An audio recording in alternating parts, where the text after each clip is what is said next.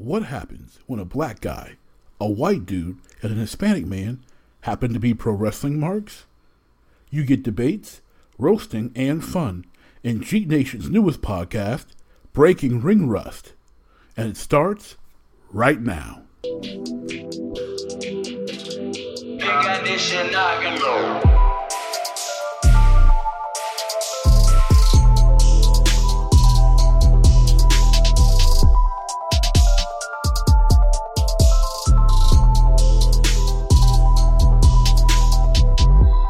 Welcome back, ladies, gentlemen, boys and girls, marks of all ages.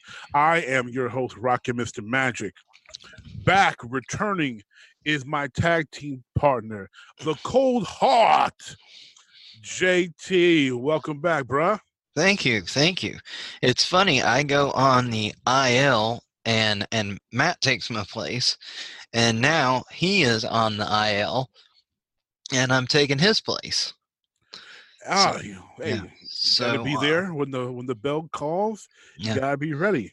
So let's wish him a speedy recovery. Yes, indeed. The franchise, we're thinking of you. Wish you were here tonight, but take care of yourself, and we look forward to having him back. Mm-hmm. So we got a lot to talk about tonight. Yes, we do, and we were actually hoping to have all three of us in the booth tonight, but he is not feeling well, and I did not want to miss out talking about all these topics. We actually had all these topics to talk about, and then a lot happened today specifically. Yes, today was a big day. So we said, we really don't want to miss out on this, and Matt gave us his blessing to go ahead without him, so we are soldiering on. So here we are. So to start, on a sombering bit of a note, fans of the era known as the aggression, ruthless aggression. Ruthless aggression. Why always forget the ruthless part? Because it wasn't that ruthless. Yeah, that's true. Yeah. It was more like attitude era light. Toothless aggression. The ruthless aggression era had a diva, won the diva search by the name of Ashley Massaro. Ashley Massaro, unfortunately, reportedly passed away today at the age of 39. She won the diva search, which was, I think, yielded her $100,000 prize. $150,000 prize. 250. 250. Oh, 250. Yeah. And obviously working with the WWE. I don't believe she ever captured the belt, but I do recall her having a title match against Melina. She was never. She never won the title. Just a little backstory on her. Previous to that, she had been a Hawaiian Tropic model. She had done some other modeling. She had been in Playboy prior to that. She had, and then of course did Playboy again. And then was kind of known for that. And then she did Survivor. She got voted off. Yeah, did not make it very far in Survivor. And then once they brought her back, they really didn't do anything with her. And she reportedly left the company. Her story was that she left to take care of her daughter who was sick. She dated Matt Hardy while she was in the company. Yes. Over the last few years, her name made it in the press. Rumors that she was working as an escort. She said it was another Ashley Massaro. It wasn't her. There was some banter back and forth between her and Sonny. Also some banter between her and Rebby Sky on Twitter. All right. And so, not the way you want somebody to go out. You would like to have had a more happy ending. Of course, there's no details at this time on the cause of death. So far, they're saying it does not appear to be criminal related. Right. But our thoughts, our prayers for comfort and peace during this time of mourning to the family and friends of Ashley Massaro, gone too soon at age 39. Right.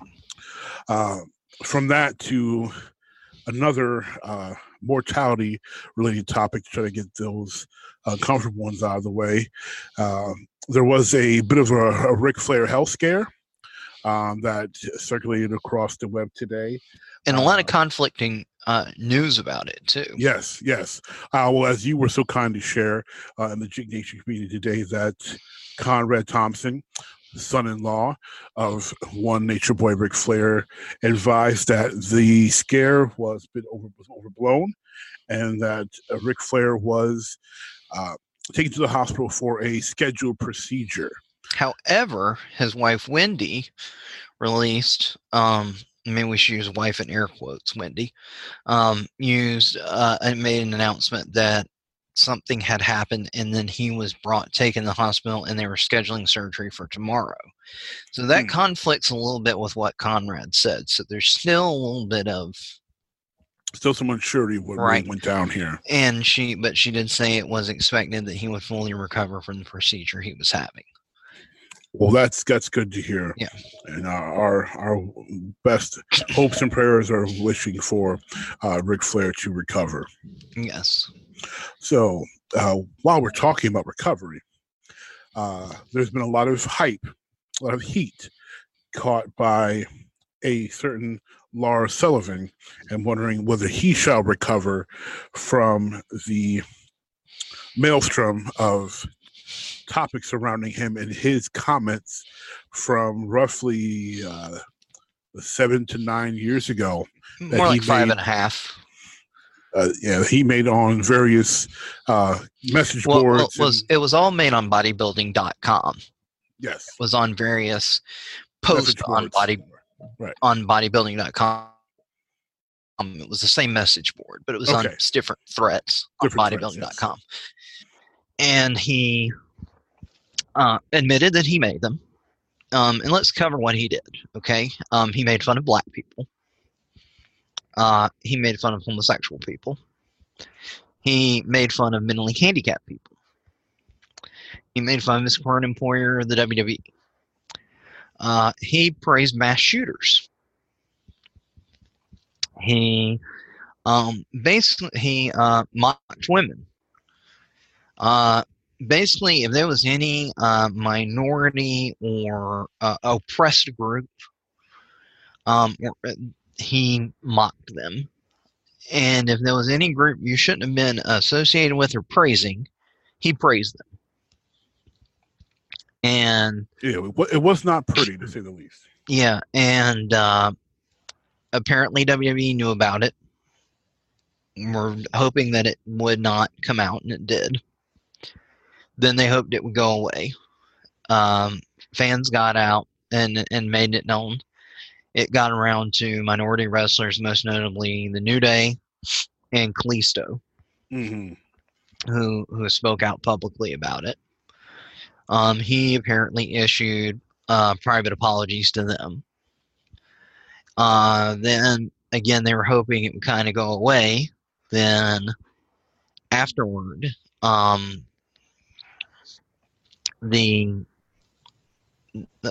people reached out to Wrigley Confectionery, which is one of their largest sponsors, if not their largest sponsor. Yes.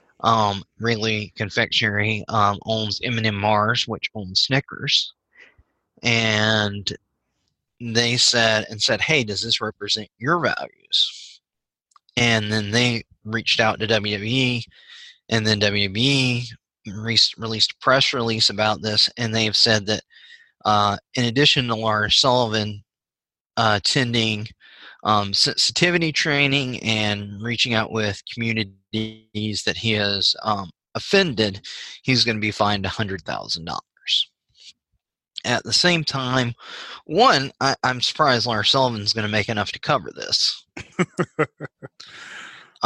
Because quite frankly, I don't think his work merits that. And two, I don't think he should recover from this. I don't think this is a day and age where there's any place for this, especially in a corporation like WWE.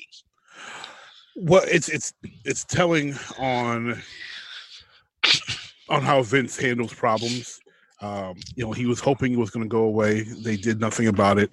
I was kind of surprised that this came back to being a hot topic, because I want to say February, March, people started talking about this, and then it kind of waned. And then all of a sudden, like you said, with the pressure, to corporate sponsors, it's come back to light, and that's when the WWE decided to release a statement about it, and Right. Then they decided to do the whole corporate stance. I think anyone who's followed the WWE long enough knows that Vince will sweep any problem under the rug if he can to avoid having to deal with it, which unfortunately is on a great policy. Let's look at it a different way. Hulk Hogan. Okay, Hulk Hogan was one of the two biggest icons in WWE. Him and Stone Cold Steve Austin. Okay? Well, he's the biggest icon of wrestling. This is period. Hogan uses a certain word, okay, disparaging one minority group, and he is persona non grata in all of WWE. You can't find him on the websites. You can't find him you can't find him in sales. You can't find him when they're talking. You can't find him in the Hall of Fame for 3-4 years. Right. And he's not even active at the time. That's just one group. Mm-hmm. Lars Sullivan offends multiple groups. He even offended, disparaged the Susan G. Komen Foundation, who they're constantly doing things with. I mean, you think this October they're not going to be doing another thing with them. So he does all these things with all these groups, not just one group. And he's an active roster member, and they're just like, well, make it go away. The level of fairness. Well, okay. Well, if they were gonna protect someone, to me it would be Hogan. Right, but the thing is, not the new guy. The thing is, it's Hulk Hogan. So because he is the biggest icon wrestling's ever had to date, you can't sweep it under the rug. You can't really protect him because it's too exposed. That plus the lawsuit, with Gawker, it wasn't going anywhere. It wasn't going to get out of the public eye. Unless you're a wrestling fan, you have no idea who. There's wrestling fans who don't know who Lars is. Right. But unless you're a wrestling fan, you don't know who Lars is. There are people who have never watched a wrestling match who know who Hulk Hogan is. But if you're not going to protect Hogan, you shouldn't protect this oaf. I'm not saying I'm not saying he should be protected, but I understand why they didn't do much protection-wise, just because they see a future in Lars. Obviously, the future is dead with Hogan. That's all in the past. The man's 60-something years old. He's so polarizing that you can't let that go. You can't try to sweep that under the rug. With Lars, they felt they could. They were incorrect, but they felt they could. And of course, I'm not defending it, but that was likely their mindset. Right. One is an icon, much, much more recognizable, much more easily identifiable with the WWE compared to Lars Sullivan. Here's the thing. They have a guy who already let them down in January by disappearing on them. Nobody knew where he was. He's a big oaf who basically can't work that well. He's a body. He's not even a good body. Right, exactly. He's just big. Right. And he's not a good worker. I don't think anybody's going to argue Lawler or Sullivan's a great worker. No. And you've got this guy who's not an established name. When this came out, they should have just been like, dude, see if anybody else wants you. Yeah, I mean, that's a great point, because I was thinking, what's going to happen to him? And then I was looking at the timeline to see what he said pre-WWE, post-WWE, because if he said anything really bad pre-WWE, they probably really couldn't punish him for something that he didn't do under their employ. But since he continued to say things afterwards, I was like, now that they should definitely take some type of action, something to acknowledge the fact that this is not okay. But they certainly have punished people for things they've done pre-WWE. To save face at times, but there was unless they're saving face, they really haven't done that. It was there was a diva they fired because of some stuff she had done on a website. There was I'm blanking on her name. Just talking about Just Havoc they fired because of anti-Semitic things that she had posted. Mm-hmm. And that was pre-WBE. There was a diva who had done some like fetish stuff or something like that. They fired the Amazon girl from NXT. Yeah. Right. But again, all that's to save face. This is way worse than that. Oh, I agree. It's way worse. I no argument for me on that. But the thing is, you're talking about two women that they fired.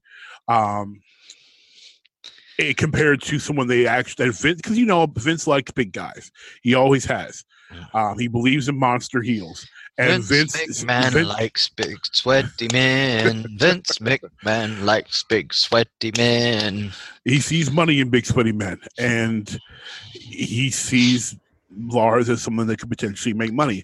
So Vince will protect his investment as long as he can. Unfortunately, right or wrong, that's the stance he often takes. Until he has to save face and has to make an executive decision at that point. But it should have been nipped in the bud when Lars was still in NXT. Triple H should have handled that when Lars was more under his purview. It took Lars coming to the main roster really for people to be like, yo, this dude should not be getting this type of push. Like, what the heck? This is not a nice guy. This is not a good guy. Like, if you're a black or Hispanic wrestler, are you going to feel safe getting into the ring to work with this guy? Right. He might try to hurt you. You can't trust a guy like that. Right. So it shouldn't have. If taken you're a this woman long. Backstage, how are you going to feel around this guy? Terrible. I mean, there's even the things he said about Rousey. Claiming that he smashed Rousey and all types of other ridiculous stuff, the things he said about women. Do you want to happen to be walking backstage and alone and bump into this creepy looking dude?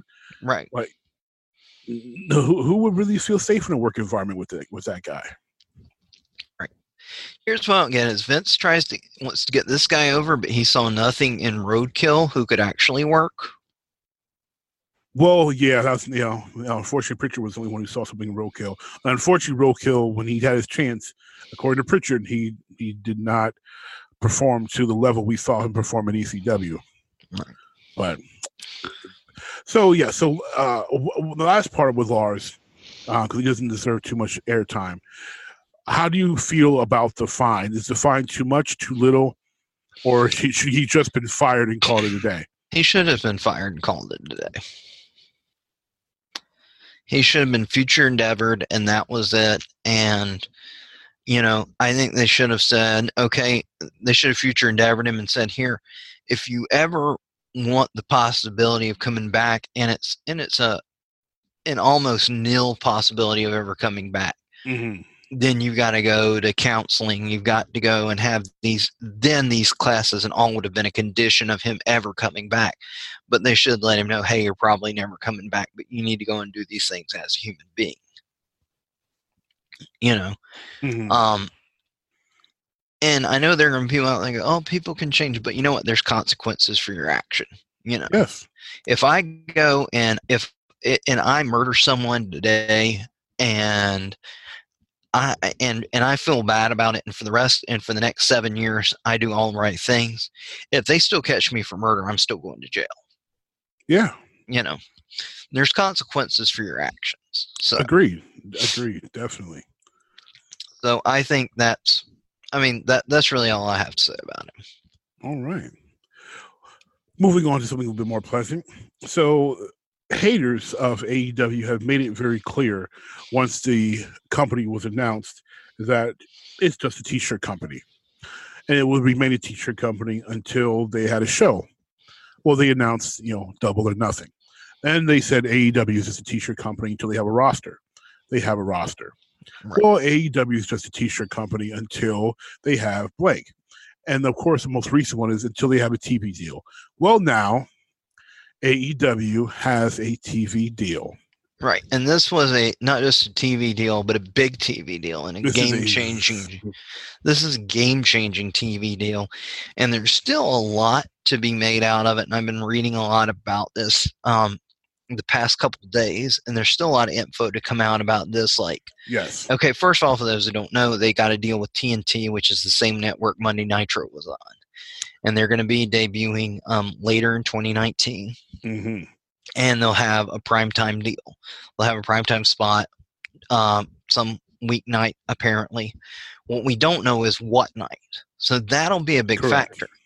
Is it going to go head-to-head with Raw? Is it going to go head-to-head with SmackDown? Maybe when it's on Fox. Maybe when, or if it makes it to Fox, because we still don't know at this point if SmackDown's going to make it over to Fox. Right. Would it go head-to-head with SmackDown? SmackDown staying on USA? Would it be on Wednesday nights? Would it be on Thursday or Friday nights? See, Wednesday night, I think maybe Wednesday or Thursday may be the best night. See, Thursday nights, Friday night would be Suicide. Friday night, Suicide. Yeah. Wednesday night would be great. I think a weekend night would be Suicide. Oh, yeah. If you do Friday, Saturday, or Sunday, that's bad. I don't necessarily know that Thursday would be great, because Thursday's a big TV night. Right. Traditionally. Right. So if you put it on Wednesday, then yeah, I mean, this is a game-changing deal, but it also raises a lot of other questions too, if you think about this deeply. Because here's the thing. TNT has something called standards and practices. Yes, they do, which is part of what sunk WCW to begin with. Right. However, their standards and practices have loosened a lot in the past 18 years. Because if you see some of the shows they got on right now, like Claws and the other crime show they got, I forget what it's called, they are really, really, really loose. Right. But at the same time, you have to get the feeling that if they're going to be getting back in the wrestling business, and with the taste they had from wrestling before, they're going to be keeping an eye on this. And I really have a feeling that they're going to be keeping an eye on this, and that's going to limit the exposure of a certain member of the AEW roster. Multiple members, I think. But if you're referring to Mr. Ryan. I am. Okay, yeah. Because 95% of his stick revolves around. That's all he has. It revolves around his genitalia. Yes. So he is. So if he's not allowed to do that, then how are they going to do? How are they going to put him out there? I mean, it's funny you mentioned that, because he apparently is supposed to be having some big announcement about his future very soon. So he may not be appearing on AEW television. Maybe that would be a good thing for them. Maybe live shows, but not television. Because here's the thing: he's not a good worker. He's without that gimmick, he's wrestling the first few matches on an indie card. Oh, yeah. And not going over. And that's what he was doing before he got that gimmick. Before he got that gimmick, he was wrestling the first few matches, not going over, not getting paid a lot of money. Then he developed this gimmick, and can't even call it developed. I saw Japanese guys doing that years before he started doing it, but regardless, it's in poor taste. It doesn't need to be done, and I don't think he's going to get away with doing it on primetime TV, even on a basic cable show. No way.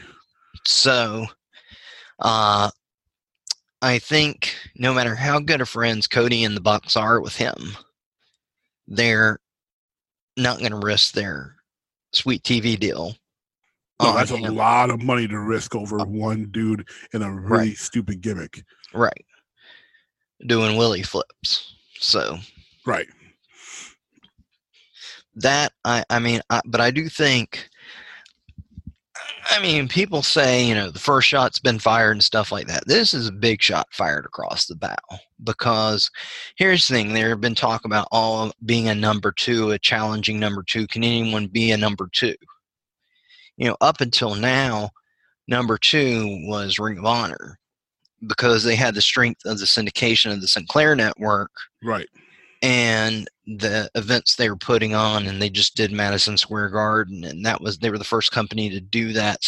That was WWE, and they were right. And their partnership with New Japan helps with that too. Right, but they were the first real number two. But everybody was going, Yeah, they're number 2, but they're number 2 by default. They're number 2 way down number 2. They're not a contender number 2. But you've got someone who's got a TV deal on a major cable network, a cable that gets on in every homes. Right. And because pretty much every cable package you gets TNT. Basic cable gets TNT. Right. Yeah. So you're going to get that. Sometimes you have to pay more to get USA. This is going to get TNT. That's something Vince used to always complain about. Right. So you get TNT. The biggest thing that I think is holding AEW back, and maybe this will change, is their star power. Yeah. Well, because they've got Jericho. Right. Jericho's their biggest star. And Jericho is it but who is Omega to most people? Right. Yeah, I mean Jericho is the star. Jericho's the star, but again, and here's the thing, I love Jericho. Big Jericho fan, but Jericho is at best a B talent. Well, the man's like 50 years old almost. Right. But even in his heyday, he was a B talent. Jericho was never even a John Cena. In what way? I'm okay. You're losing me now. As far as being, I'm not talking about in-ring talent. I'm talking about as far as being a name. As far as selling merchandise, as far as drawing power, as far as but they never pushed him the way they pushed Cena though. Like, and because Jericho isn't Vince's archetype of guy either. He's 5'11". He's not a muscle guy, Okay, for one thing, Jericho's not 5'11", but here's the thing. You can say they didn't push him, but for whatever reason, he never was that guy. He was always has the most intercontinental title reigns. Yes. He's what? 2-time world champion? Yeah, I think 2 times. He had the belt, undisputed, and he had the belt in the feud with Shawn. Right. So he's got he had other feuds for the title, and he had other pushes, and there were times that they tried making him the guy, like in 01 to 02 and in 08 into 09, but he never was that megastar. I mean, there's like A+ stars, Rock, Austin, Hogan, Mm-hmm. And then there was the guys who were the A stars, like a Michaels or a Cena or Triple H. Even now, I guess you would say a Reigns. Mm-hmm. If you can even say that, an AJ Styles. Right. But Jericho has always been that guy who is just a step below, and I'm saying that as a Jericho fan. I mean, I've liked Jericho since, ECW. Yeah. So, I mean, so I'm not disparaging him at all. I always thought when he first went to WWF, he was going to be huge, but they never pulled that trigger on him. And you can say, well, they never pushed him that way, but he never was that guy. So it's going to be a hurdle for AEW to make him that guy. Well, when he's nearly 50. Yeah. Okay. Well, looking here, I had to check. So he undisputed championship 1 time, 3-time world heavyweight champion. Okay. And 2-time when the championship was still the WCW world heavyweight championship during the whole invasion angle. So technically, we're talking about a 6-time world champion. One of those times in the invasion angle, they're talking about the undisputed title. Because he won it from The Rock and then lost it back to The Rock, and then he won the undisputed. Then he won it with the undisputed title. The invasion angle was, it was past that, but The Rock had the WCW title at that time. That was right. Yeah. The second time he won it back from him. Right. Was part of the undisputed title. Right. which is short reign merging in. Yeah, exactly. Yeah. So, but yeah, technicality. That's why he's one of the reasons why I say technically right. 6 times. So he but you've got the Well, but okay. Before you keep going, what I'm saying though is before you keep going, let me ask you this: as last episode, me and Matt talked about this with Jericho, being that he has a match for the WGP World Title on the 6th of June. So my thought is, we kind of postulated that they may have Jericho capture the WGP title to help legitimize if he becomes champion, whoever the champion is, if either he puts them over or becomes their first champion, to help bolster the championship, its viability as a major title for AEW. I could see that. I mean, WWE did that with the ECW title. Yes. Yeah, I mean, they did that. I could see that. It would be a big... IWGP wouldn't have done that 20 years ago. Definitely not, no. Too proud. I mean, that would be against everything with Furioso. That would be against everything. Their honor, their values, their pride. Now, it's more about business. So, if Jericho does get it, I think it would be a very short reign. Mm-hmm. But, I mean, a lot of things changed, because you had, ever since, I mean, let's face it, everything changed when Brock Lesnar won the IWGP title. Yeah, things definitely have shifted a lot in Japan since then time. I mean, when Brock won the title and then took it to Inoki Genome, and then it was the third belt title, and then Angle had it, and then they had the unification matches and stuff like that. Right. Everything's changed in Japan since then. Mm-hmm. That's very, yeah. So. That's very fair. Yeah. But what I was saying about their star power, I mean, like, everybody goes, well, you got all these great workers, and you do. You got a lot of great athletes there. I mean, like I've said before on this very show, that when he's serious, Kenny Omega's might be the best in the world. He very well might be. We just unfortunately can't see him against the other people that have that. When he's serious, when he's serious. Him and AJ, amazing. Right. But the thing is you have to be a hardcore wrestling fan to know who he is. Right. The greater population, the millions and millions of fans that exist in this world don't know him. Now, to the AEW diehards, they're going, that's blasphemy, but it's the truth. Oh, yeah. The casual fan does not know Kenny Omega. You have tens of thousands of people who know who Kenny Omega is, but you don't have millions and millions of people who know who Kenny Omega is. Right. And there's millions and millions of fans who, for them, wrestling only exists within the WWE universe. Right. A lot of them have never heard of Ring of Honor. A lot of them have never heard of New Japan Pro Wrestling. They've never heard of, Shimmer. They've never heard of Chikara, and they've never heard of Impact. Right. They don't know. Their entire wrestling. There's some of us who wish we had never heard of Impact. Yeah. Unfortunately, we can't erase that time. Yeah. So, I mean, again, everybody's going to go, well, they've got Cody. And here's the thing. Cody has done some outstanding things on the independent circuit. Mm-hmm. He's shown what a true superstar he is on the independent circuit.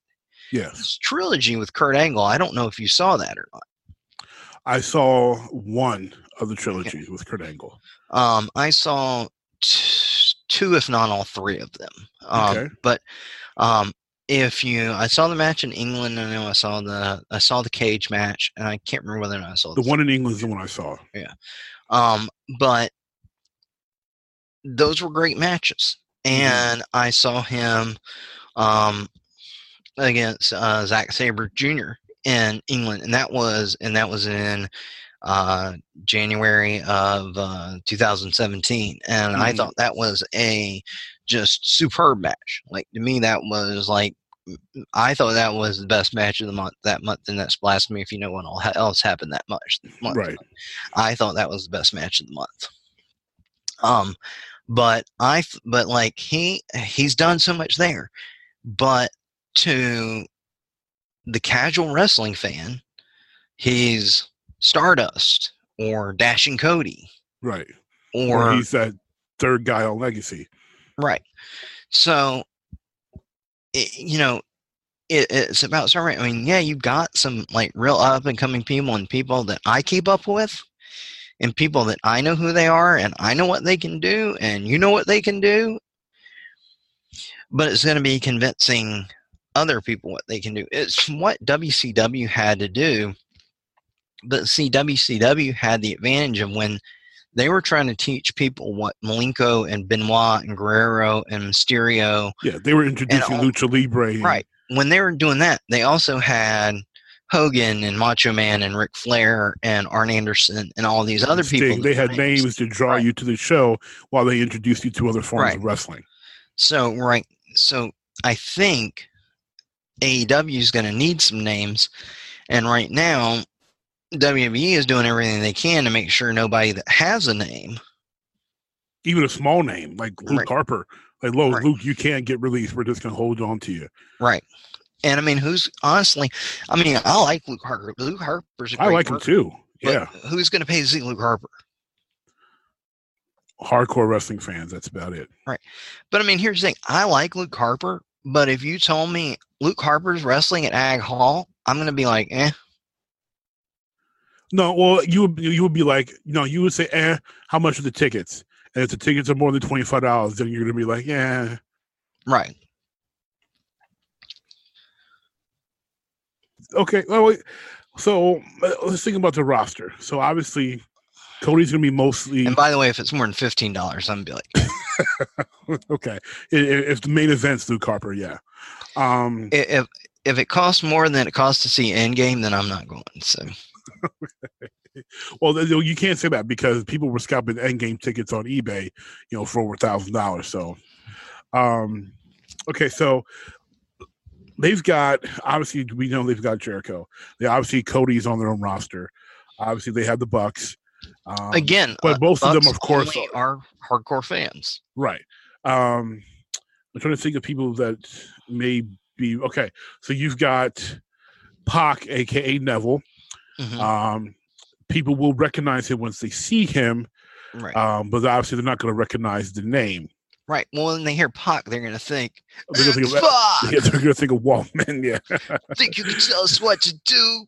Yeah, think you can tell us what to say? Yeah. No, they're not even thinking that. They're thinking of what was this stupid tagline? Your grass, your butt is grass, and now I'm going to smoke it. Yeah. Yeah. It was terrible. It was a terrible line.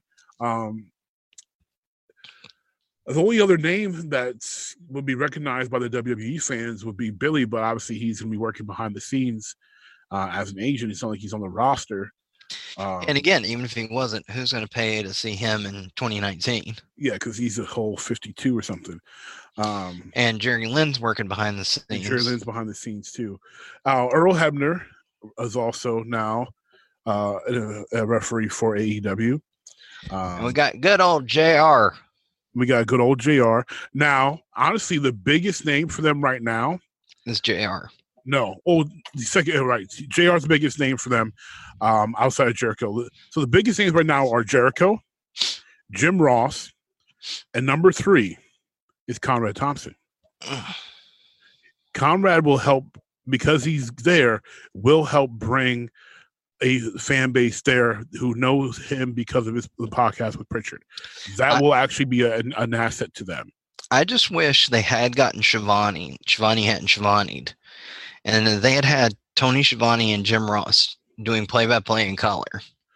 Well, they possibly could. I don't think his MLW deal is all that long. Well, no, he's done with MLW now. He is done with MLW now? Yeah, Cornette took his place. Okay. And Cornette's working behind the scenes in addition. Yes, but Cody had invited Schiavone over to his house for a cookout, and Tony Khan was there, and they were going to talk to him. Mm-hmm. But Schiavone didn't get that it was a meeting, and he didn't show up.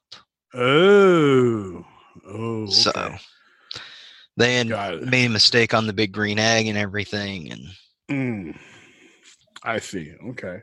But if they had Ross doing color and Tony doing play-by-play, that would be play-by-play. That's an old school fan's dream to hear those two.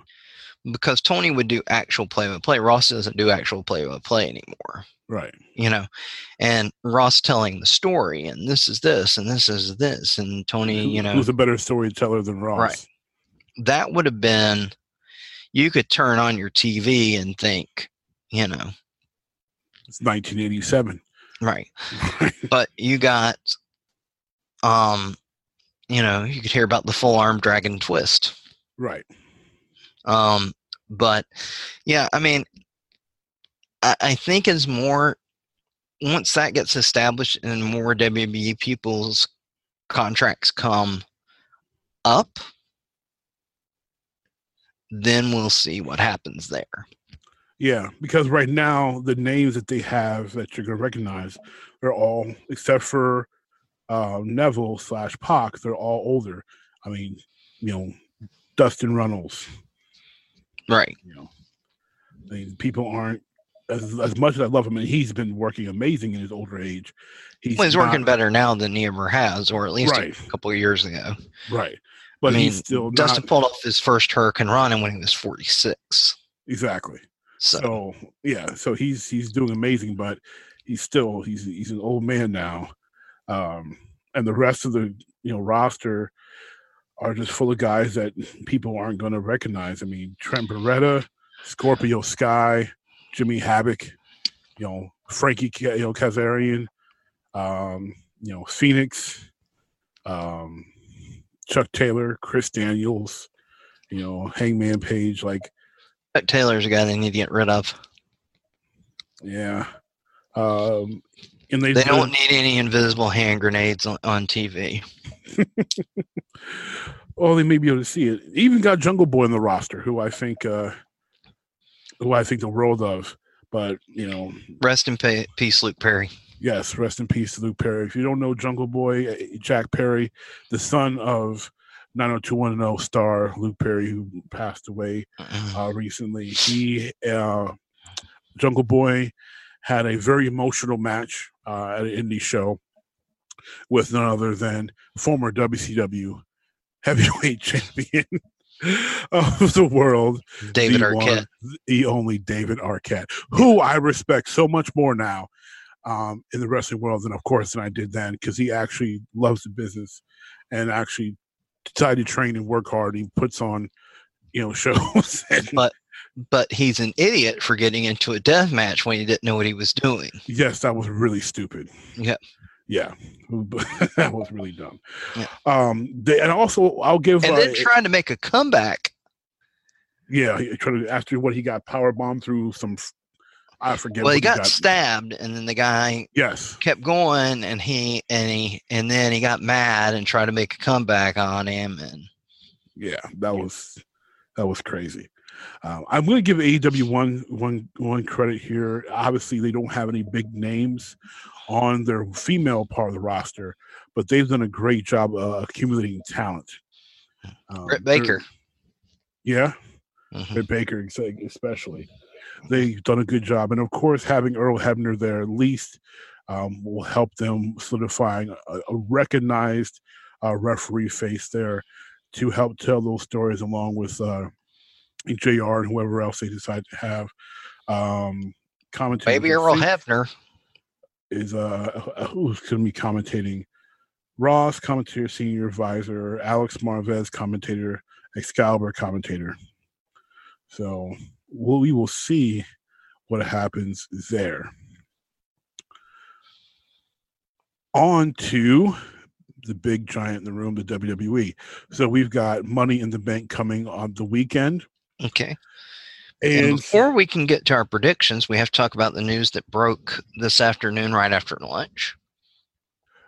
Oh, yes. I was going to mention that. Are you talking about the women's match? Yeah. Okay. I was going to mention that when we do the prediction. Well, we get cover that before you can do the prediction. Right. We were going to get to that match, and then we would cover that. That way, guys. That way, we're not repeating ourselves there, JT. Come on. As much as they love to listen to us, they don't want to hear us repeat ourselves. So, we will start with the kickoff show. Yay! This is a match, honestly, I don't think anybody cares about. The Cruiserweight Championship, Tony Nese versus Ariya Daivari. Normally, I like the cruiserweights and stuff, but this is a match I could not care less about. I couldn't care about this match if you paid me. Actually, if you paid me, I could care about this match. But how much though? Because someone paid you $5, you probably still wouldn't care. No, $20 and I'll care about this match. Okay. Yeah, I honestly, as much as I like Tony Nese, and I love the fact that Daivari is still out there, working, and he's getting a good heel push. What do you mean still out there? It's his little brother. Yeah, he's been out for a while though. It's not like he's new to the game. It took him a long time to get to the big stage. It's not like he's been there for 30 years or something. I didn't. Okay. No one insinuated that. But Daivari began a nice heel push on 205. It should be a fun match, but like you said, no one really cares. What really irritates Nese with the running Nese. Yeah, yes, and Nese I think obviously goes over here. I don't think they switched the title so soon. Also on the kickoff show, which I think is a huge waste, we have the SmackDown Tag Team Championship. Daniel Bryan and Rowan, the champions, defending against the Usos. This match is... So Daniel Bryan goes from one of the main events at WrestleMania to the opening show to the kickoff show 2 months later. Not even 2 months later. A month and a quarter later. Yeah. Wow. Yeah, really bad booking. Mm. I don't get it. It's I can't stand him, but to waste the talent of Daniel Bryan on the kickoff show. They're going to. I'm going to say they're going to keep the belts where they are, because for one thing, the Usos are only wild cards. So I don't think they're going to switch the belts to wild cards. And two, they just establish the team, or them as the team, as a tag team anyway. So I don't think they're going to switch the belts. No, and they just beat the Usos 2 weeks ago to get the belts. Yeah. So I'm sure there'll be some chicanery involved. Yes, I'm sure. But I see. I'm sure it'll involve my prediction will be that they'll have Daniel Bryan beat, and then Rowan will hit the claw slam and then put Bryan on top of one of them, and it'll be the pin. Mm-hmm. Yeah, I can see that. Now, I can see them hitting the double splash, and then Rowan comes in, hits the claw, and then puts Daniel on top of him. I can see that. Have they brought out the new belts yet? No. Because rumor and innuendo has it they're bringing out new tag team belts for Rowan and Daniel. They have not yet, no. But if they anticipate having a long reign, then they should continue with that gimmick by having him, woodify Captain Planet every tag team, every belt he gets his hands on. Mm-hmm. And it's crazy. They started selling the replica after he dropped the title. Right. I was going to say, I didn't know if you knew this, but good news, you can buy that belt now. You can buy, like he's getting all this great heat, and people are booing the crap out of him. Everyone's talking about how ugly his belt is. Where some people on the low are like, "Yo, okay, low key, that belt is fire," and they start selling it after he drops. It's like, come on, your marketing people aren't this dumb, Vince. Come on, man. Why would you take so long to have the belt out there? Should have been making money off of it. Well, it was Well, a couple of years ago, there was rumors that they were going to keep the belt on Naomi because she had that glow belt. That thing was dope. And dopey, and then they were going to sell replicas of it for kids, like toy versions. Mm-hmm. And they were going to try to keep the belt on her till Christmas so that they could sell it at Christmas. Yeah. And that never happened because then she dropped the belt to Natalya. But I'm honestly surprised as long as she had held that belt. I like that glow belt. She had that glow belt that they never sold replicas of it. That glow belt looked really cool. You mean I liked it? I liked it. I thought that was very innovative on their end. But now we come to a match that also doesn't matter. Samoa Joe defending his United States Championship against, Rey Mysterio again. I'll just say this. Knowing WWE, Rey will probably go over, but if he goes over, it's a travesty after him losing in 1 minute. I don't think it was a full 1 minute. It was like 45 seconds. Yeah. If you lose in a minute at WrestleMania and then you end up going back over and winning the title, I know they're wanting to push Dominic and make him a star, but if it was me and they want to do something with Dominic, I'd have Samoa Joe just beat the crap out of Rey in front of him. Yes, that's what just it should decimate be. Him. He needs to destroy him again. And then have Dominic try to come in, and then have Samoa Joe beat Dominic up. Yes, that's exactly how it should play out. The heel champion should destroy the father, then destroy the son. If you want, that's how you build the kid up, and you keep building heat on Samoa Joe. Right. If Rey goes over, it's just bad booking. It's classic comic book booking, but that's what I do.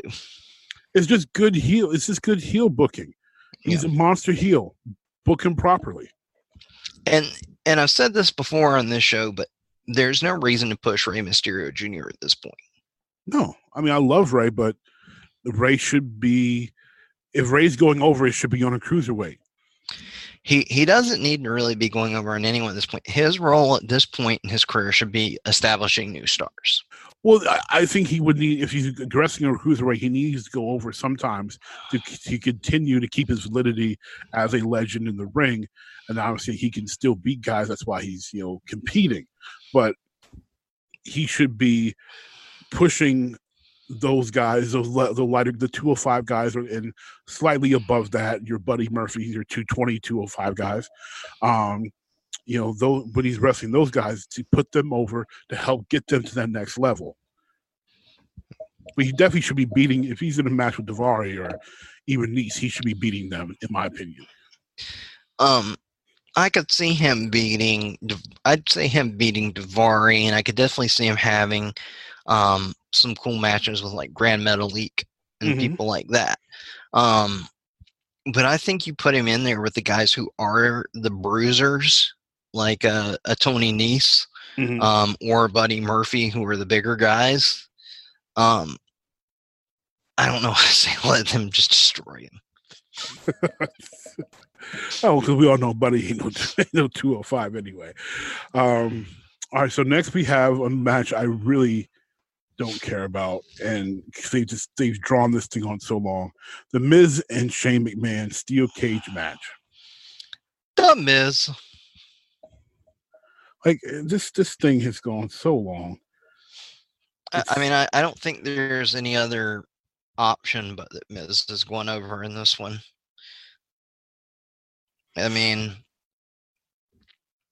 It's just he lost at WrestleMania. His dad got beat up. According to his dad wasn't even supposed to get in the ring. In the ring, yeah. And Shane called it on the fly, and then his dad got a broken rib or something like that. So, I don't see any other option but that Miz goes over. He's got to go over because it needs to end. This story needs to end. We need to close the book on it. Right. All right. It was interesting now that on Raw you had Miz being a baby face. It was interesting to see that. Yeah, but I just don't buy him. Most people don't buy Miz as a babyface. He's too good of a heel to me to really truly be that good of a baby anyway. On to another match that I don't care about. Roman Reigns versus Elias. What was that? That was my alarm.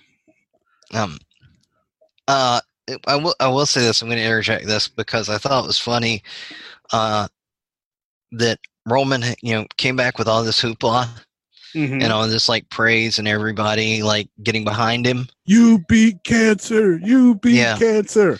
And he's sitting in the ring talking about his match with Elias, and everybody's chanting, "Oh, walk with Elias. Oh, walk with Elias."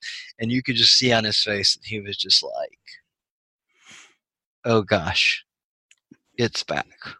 Yeah. Because Elias isn't that over, but people are that anti-Roman. But I don't know. Here's the thing. Elias is over. Like, he walks out and he says, "Hey, what does WB stand for?" And the whole crowd, "Walk with Elias." And everybody's with him until he craps on their hometown. Well, he's a good heel. I mean, them turning him baby, especially during that little feud with Lashley, I didn't like that at all. He's a much better heel. Yeah. And I mean, the thing is he's an underrated worker. I mean, there was when he was in the Elimination Chamber, man, he worked his tail off. The guy is an underrated worker. He's a better singer than people give him credit for too. And he, I think that's a guy that I think has a future if they build him the right way. If he was prettier, he would definitely be more of a major star. But because he can sing, he can work, he can speak on the mic, and as a heel, he draw. I mean, come on, how long did he draw those boos of that Seattle crowd? Right. Back in February, they think they booed for a straight 5 minutes. Right, but that's the thing. If you're a heel, you don't have to be pretty. Right, but if they wanted him to be like a long time, like if he was a major champ, like a big time, he'd need to be prettier. Explain Daniel Bryan then. That was a fluke. Like that, you know that Daniel Bryan happened organically. They pushed Rock, they pushed other guys. That happened. That was a straight fluke. Because Daniel Bryan's a scruffy looking midget. It reminds me of something Lanny Poffo said when he was talking about he had always been doing the leaping landing gimmick. And he wanted to turn heel, and he's talking backstage to the agents about it. And Chief Jay Strongbow came up to him and says, "Oh, you can't be a heel. You're too good looking." He says, "What are you talking about? You're the ugliest guy I've ever seen in my life, and you're a babyface your whole career." Certain pretty guys can be the heels because they're just super pretty. And that they're going to be, like Lex or Michaels, where they're like, "I look so good, and I'm going to lord it over you." Right, Rick Rude. Right, yes, Rick Rude, the epitome of "I look so good, and I'm going to lord it over you." But then you've got guys that are good-looking guys, but not to that level where they have that mix of everything. They're entertaining on the mic. They can cut the promos. They can work. They even have some extra gifts like Rock can be able to sing or dance, whatever. And you got that total package that you can put on that pedestal and make them the guy that draws everybody in. Right. And Rock was another one of those guys too as a heel. Yes. Right. And I think Elias has the skill set. I just don't think he has the face for it. I think that I don't know. I do think the guy can have a future. If it's just they've got to stop booking him the way they do. I think they've got to give him something dominant. They need to give him a big win and a couple of big wins and give him some type of a push. Give him an IC title run. Give him a big win over somebody. Yes, I would said that watching him in Balor battle over that IC belt. Right. Unfortunately, they're on different shows. Right. Having said that, though, I think Roman will go over here. Probably. All right. So now we come to the women's Money in the Bank ladder match, which initially was supposed to feature JT's famous favorite girl who he has 800 shirts of and counting. 20-something.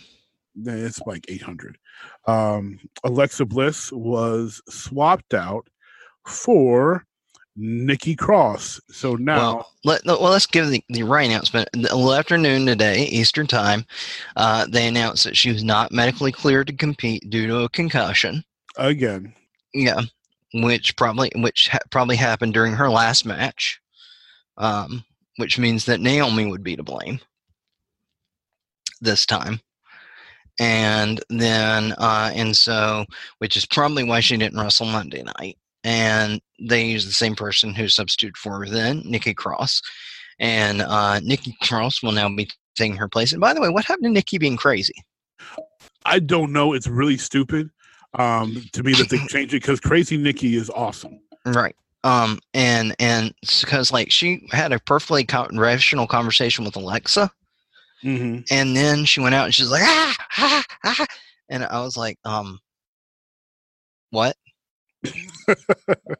Yeah, they took a perfectly good thing and decided to throw it out. I don't know if they thought that she shouldn't be crazy because Sanity's no more any longer. But Crazy, they hadn't had her really attached to them for a while anyway. Once they got moved to the main roster, she was still at NXT. So it's like Crazy Nikki works. But of course, they take her to the main roster, and then and the whole Nikki wants to play thing. Oh, so good.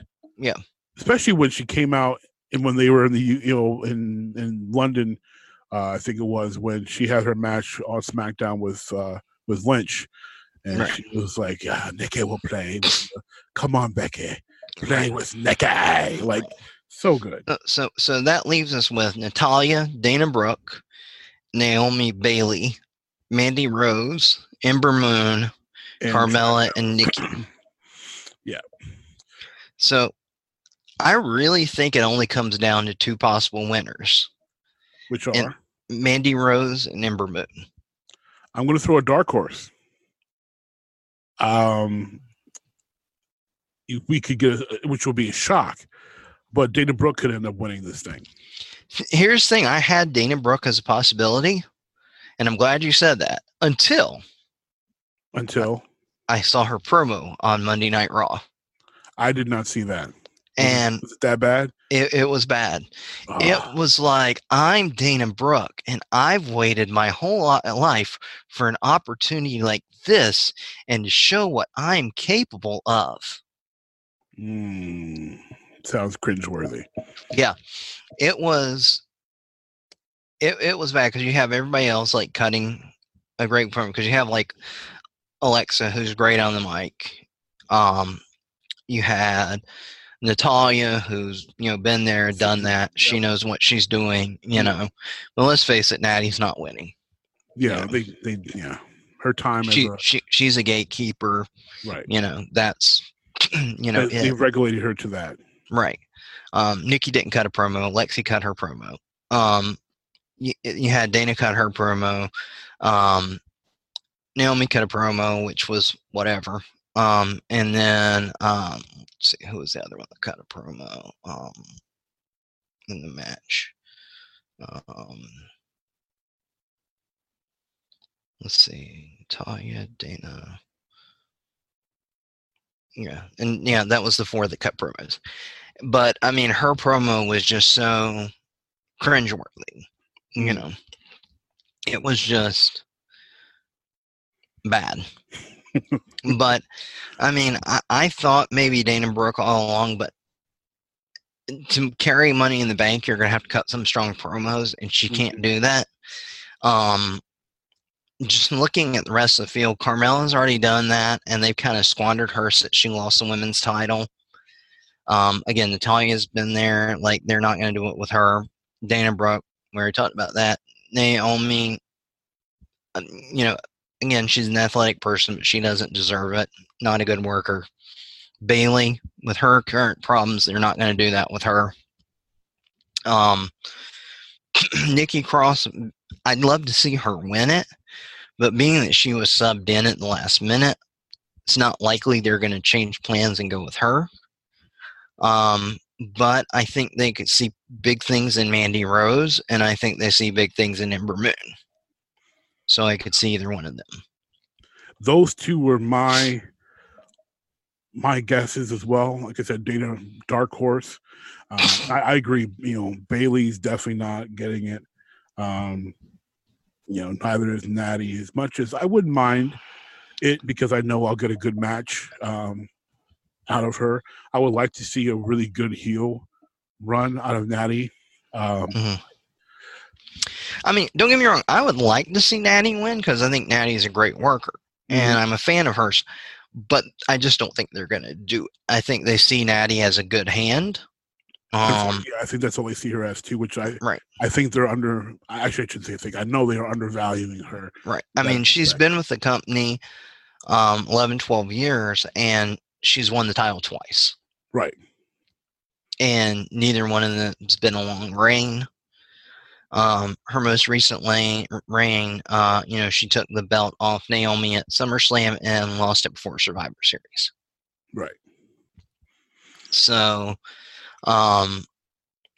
it was, it would have been nice. Just spitballing here.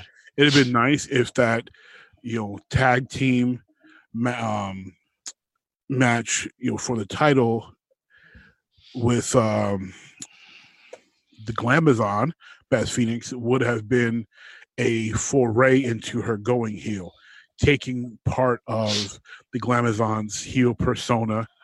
Because Natty, especially aside from Tamina and Nia, she's definitely physically the most dominating one they have on the roster outside those two. So taking part of that character from Phoenix, having Phoenix kind of be as an inspiration to her having a good, strong, dominating run would have made sense, and it would have been nice to see.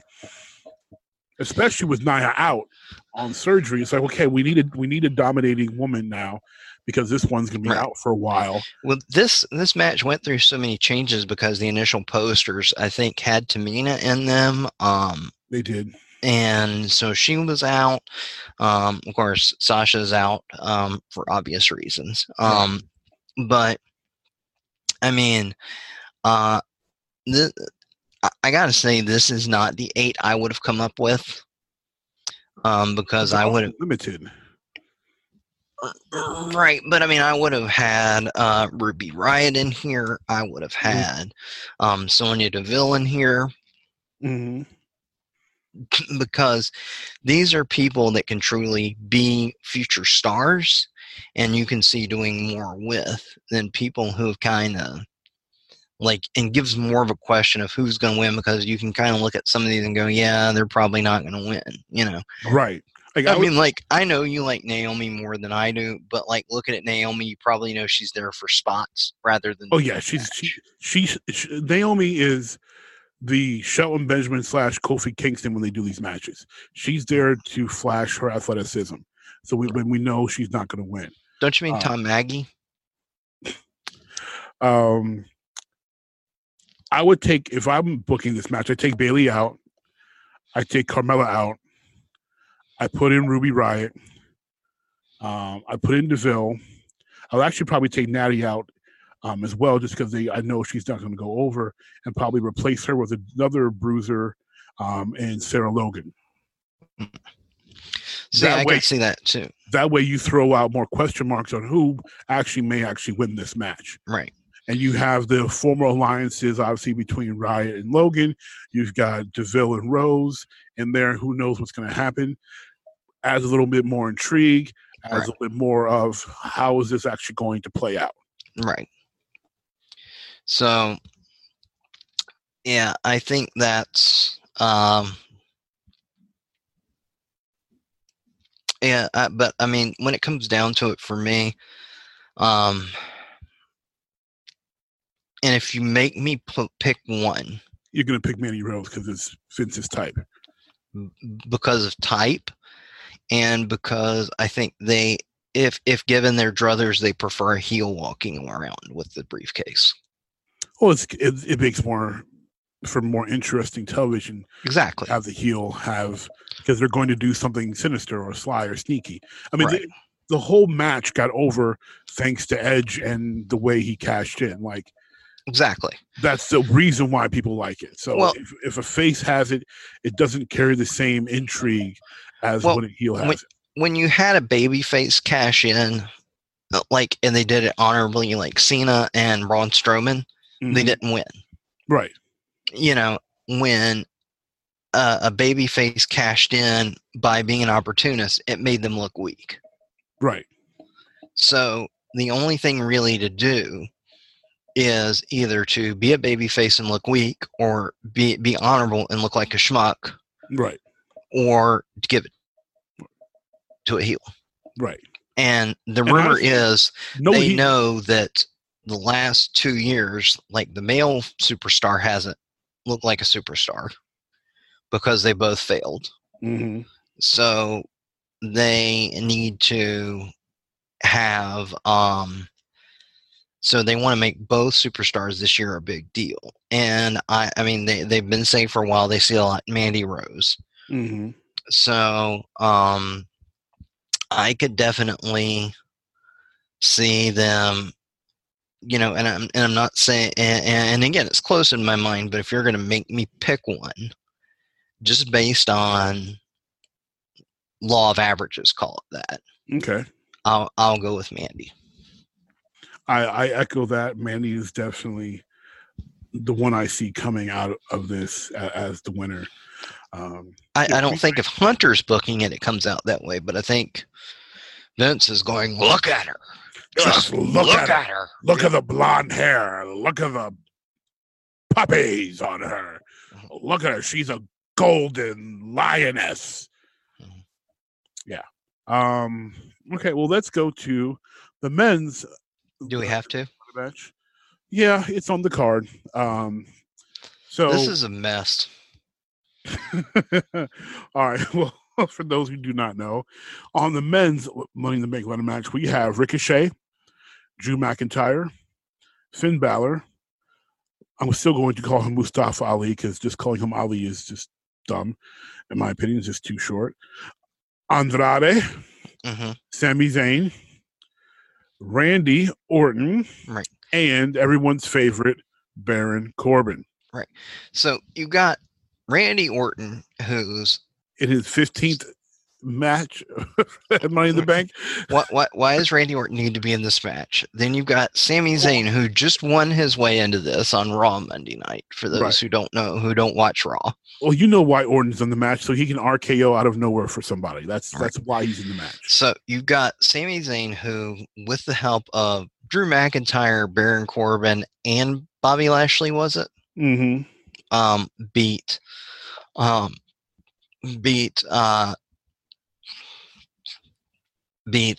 Braun Strowman in a Falls Count Anywhere match on Monday Night Raw.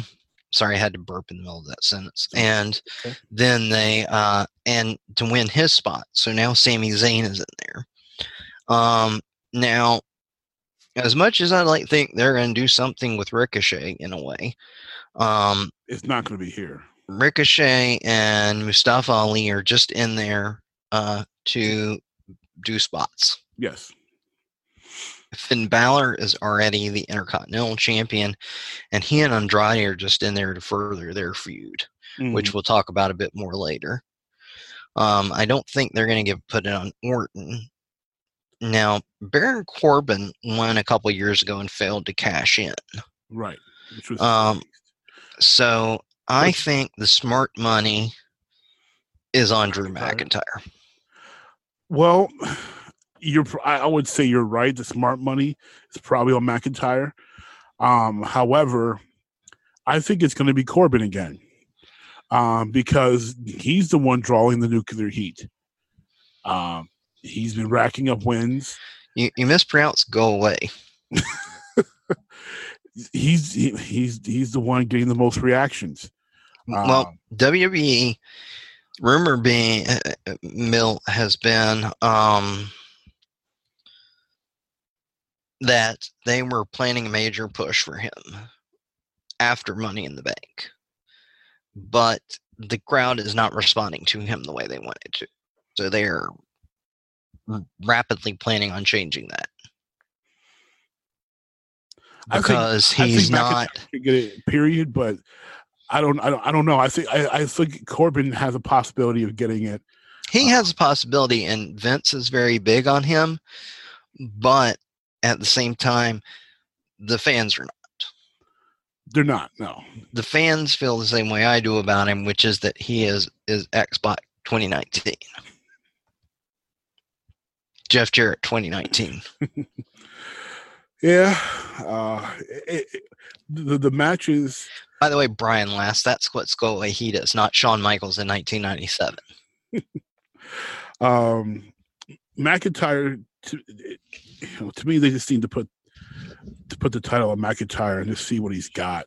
I know they don't want to take it off Rollins that quickly, but for everything we were talking about Elias and anything that he is missing, Drew McIntyre has. Yes. Oh, well, he can't sing. Well, he can't sing, but he's big. He can work. He's good looking. He's got the whole package. Got the whole package. And he can work heel or baby. Because while he's been a heel, while he was on the main roster, he was a great baby while he was in NXT. Yeah. And he was, and a lot of people were behind him until he got injured in that match with Andrade. Mm-hmm. And he was, and then when he came back and was brought in as the enforcer, it was a big switch. But keep in mind, before that, and when he was on the independent circuit, he was working as a babyface the whole time. He was, yes, indeed. So, they have someone who is, who can do either. And I think they, I really think they need to, Vince has been saying that this is his guy for a number of years. This was the chosen one. I think it's time to pull the trigger on him. Yeah, he hasn't done anything with it. Yeah, I mean, he had an Intercontinental title run, big deal. This is the time, put the big belt on him and see what he can do, because I think he's the type of guy fans can get behind, and they need what I'm worried about is that they're going to get is that WWE is going to, now that they're re-signing Brock, is that they're going to be tempted to go back to him again, and that doesn't work. Yeah, the temptation is going to be strong. Who knows what they'll do, but they're going to be. I definitely think they'll strongly be tempted to put the belt back on Brock for no reason. Because if you put the belt back on Brock, it better be either to have McIntyre take it off him, or to have Lashley and him finally have a match. Honestly, they need to have him and Lashley have a match before they even think about putting the belt back. They should never put the belt back on Brock, because Brock doesn't wrestle. Yeah, if they did want to put it on him, he needs to be there. He needs to be more than part-time. He needs to be there. Right. Here's the thing. If he wants to be a special attraction, that's fine. But do it the way Cena does. When Cena was Cena was a special attraction, but when he won the title the last time, he was there. Yeah. And he wrestled on every show. No, until he lost the titles. Right. So, and he stuck around a little bit after that, and then he disappeared again. Right. So if Brock wants to be a special attraction, then he has to say, okay, I'm going to stay away from the title. I'll have my, big money matches. But, Brock knows that he can't use the lure of, I'll go to UFC anymore. Right. Because that money isn't there anymore. Yeah, that's done for. So, are we done with this train wreck? Speaking of money, we're going to jump into your Raw and SmackDown Women's Champion, Becky Lynch. She has not one, but 2 matches. And she's the poster girl for this event. And she is the poster of this event. Yeah. Becky Two Belts will be defending the Raw Women's Championship against Lacey Evans, and she does look good there. I have to admit, I'm liking it. Becky Two Belts. Becky Lynch versus Lacey Evans. Now, I think a lot of this is going to come down to who goes on first and who goes on second. Yes, because I think the match. Actually, I probably should have said the SmackDown Women's title first because I think that match is first. So I haven't heard anything announced officially about that, but I don't think Charlotte's going over here, or at least not getting a belt. I'm not saying she won't win by a DQ or a count out, or there'll be a there'll be a schmoz or something like that. Mm-hmm. But I don't think Charlotte's taking a belt home. We know that, and there's tons of rumors going around that, Vince saying he sees a lot in Lacey Evans. We can all imagine what that is. Mm-hmm. And blonde with some breastises. Right. And that he, and even that he said he thinks there would be a pop if Lacey Evans won the title. So if Becky is going to drop one of her belts, it'll be to Lacey. At the same time, there's also been rumors that she's going to hold both belts till WrestleMania next year. So really? Yeah. I have not heard that. I think I had. Okay.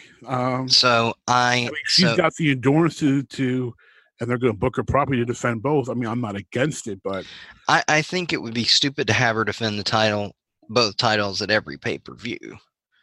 That's what a double champion, especially if for both brands, like not anywhere else. I mean, you don't see. But nowhere else is doing this foolishness either, though. Ryan Bader isn't defending both titles at a pay-per-view. Pitbull Ferreira isn't defending both titles at a pay-per-view. A lot of times, the double champions will be either in a match or some type of triple threat match where both titles are on the line. A la Angle as the IC Euro, D'Lo as IC Euro, like. You have the belts as a pay-per-view. You got you. I'm just saying, like they're doing the champ thing to mimic MMA. Yeah, but the actual champs aren't doing this. Right, like, but the actual champs are actually doing non-predetermined combat too. Right. Well, I'm just saying, like, I think that if they want to keep up that theme, they've got to say, well, it's not fair that she defend twice. And now it would be really cool if they treated it like a prize fight, but they're not doing that. I agree with you. As much as I would like to see Charlotte go over just to take the belt back to SmackDown and just have two champions and let Lynch carry Raw, and go and beat Evans and let her and Evans have a reasonable one-on-one feud. I think Becky goes over. That's the other thing too, is that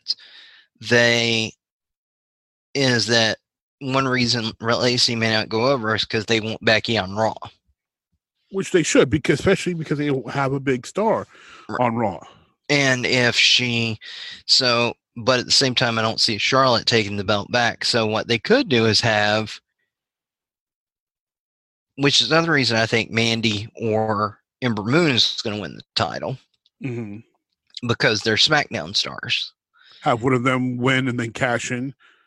Not necessarily that night, but cash in later. Right. And then take the belt off of her, and then she stays on Raw. I think that would be the smart play, personally. Right. Okay. So, last two matches, we have the WWE Championship. Kofi Kingston defending against KO Kevin Owens. Kofi. I think Kofi too. I don't think they're going to have a 1 month reign for Kofi here. KO's back being a heel, which is what KO should be. I wasn't buying face KO against Daniel. Although he didn't want to turn, he said so. He said he didn't want to. I mean, the thing is, like, I like face Owens because face Owens is goofy, but he doesn't have he's always fun as a face when he's with people. Like, people enjoyed him hanging with New Day, and in PWG, him and El Generico, like it's fun him being goofy with other people as a face, but he's always been better as a heel. Sometimes you gotta go with what works, and he's just a better heel, man. I was hoping he'd stay face and he could feud with Sami Zayn. Honestly, though, when against Sami, though, even though Sami's doing great heel work right now, that was a joke. Oh, because they've feuded so many times already, and they keep saying it's their last match, and then they keep having more matches. But Owens is always better as the heel in those matches anyway. Like, and plus, why would you mess up Sami's heat right now? He's doing great. Yeah, I just Kofi. That's good. Honestly, the biggest news just out of they tried to make it look like a big betrayal, but no one was really buying him as this replacement for Big E anyway. So, the stakes aren't what they would be if he was even known as even as a tweener. If he was a tweener and he had like some affiliation with them, it would have made more sense or had a bigger impact. But it was like, okay, I can see through this one. But yeah, I definitely say Kofi. Yeah. So that leaves us with the Universal title. Yes, which for a match that I've been wanting to see for a long time, but this should be at SummerSlam. This should be a SummerSlam match. This should not be Money in the Bank. Seth Rollins defending the Universal Championship versus the phenomenal AJ Styles. Which in their second meeting ever. Yes. And I think Rollins picks up the Duke this time. I do too. This match has potential to be maybe the best match Money in the Bank pay-per-view has ever seen, but I don't know. It's just too early. I stopped getting my hopes up for these matches because I thought that Nakamura and AJ was going to be like the best match. Mm-hmm. And at WrestleMania a couple years ago, and then it was kind of a letdown. Because they were just kicking each other in the balls? No, that was before they started doing that, because that was when Nakamura did it at the end. At the end, right. Yeah. But it was... So I don't want to get my hopes up, because I know what they're both capable of, because I know what Tyler Black's capable of, I know what AJ Styles is capable of. But what they're capable of versus what they're capable of in a WWE match. Right. That's a whole different ballgame. Right. And one, they should hold on ice until SummerSlam. Right. It's just like, what? You tell me this should be. We should be seeing Seth Rollins versus McIntyre right now, or something like that. I think they're holding Seth Rollins, Roman Reigns till SummerSlam. Oh God, I don't want to see that. I don't want to see that. I tell you, that's what they're doing. You're probably right. And the franchise. By the way, people, you have no idea how much that pained him to say that. It did. It hurt a lot. Yeah. And the franchise recently echoed similar situation that he feels that Vince is angling Roman back towards the title picture as well. And I had to agree with him too. Like it looks like that's where they're angling him, but I don't want to see that at SummerSlam. That would kill the vibe of SummerSlam. Totally kill it. And would kill everything they're doing with Seth Rollins. Yes. Yes, indeed. But wrestling, that is a game that Vince McMahon plays, and until he goes away or to play with his football toy or whatever, that's the game he's going to play. So those are our predictions for Money in the Bank. But while we're on the topic of games, I want you to imagine something. Cold Heart. Imagine watching Raw and it's really bad, or not being able to have any decent wrestling. Wait a minute. First of all, you said imagine watching Raw and it's really bad. It should be easy for you to imagine, because I don't have to imagine. I just watch Raw Monday night. I saw. Single one. Wait a minute. I saw. Let me put it this way. I saw the Miz and Roman Reigns as a tag team. Yeah, you did. Facing Elias and Bobby Lashley. You did have to watch that. Okay. Well, again, it's not hard to imagine because, recent Raws have been pretty bad. I mean, we've had a couple good ones scattered in there, but so imagine, not hard to do. Raw is bad, but you want to still get your wrestling fix. Mm-hmm. Well, I came across something that's very interesting on Kickstarter. Solo Una Noche. It's a luchador wrestling card game for 2 to 4 players. From ages 9 and up, intuitive to play, one-on-one, tag team, and melee modes. So imagine for you whipping out Solo Una Noche, playing with your daughter, being able to have your cards, hit points, knock out, make a tap. And that way you actually have some good wrestling action. So instead it's a card game? It's a board game. Yes, it's a board game, but card-based. Mm-hmm. Multiple wrestlers. You got a female wrestler. I forget her name. It's like Blanca something. But it's a very interesting board game. I will encourage you to check it out. I watched their video on Kickstarter. Really cool concept, and also affordable. I think the version that gets you the game plus any updates if they hit their stretch goal is only like $32. Mm-hmm. So a very affordable game. But what would you yourself, being a big wrestling fan, would you even consider playing a wrestling board game? Possibly. At this point in my life, I don't know. I mean, me a few years ago, definitely. So the difference between then and now is time and availability. Okay. Nowadays, I'm more inclined to play video games. Yeah. But the video games sometimes can, as much as I love them, I own them as well. I guess it's, I think of it as it's a change of pace from having the same old, that can get pretty repetitive on WWE 2K. Yeah. I have like three different 2K games I use for different things. So I have one I use for old school. I have one that I use for my home federation, and I have one that I use for modern. Okay. So let me ask you this.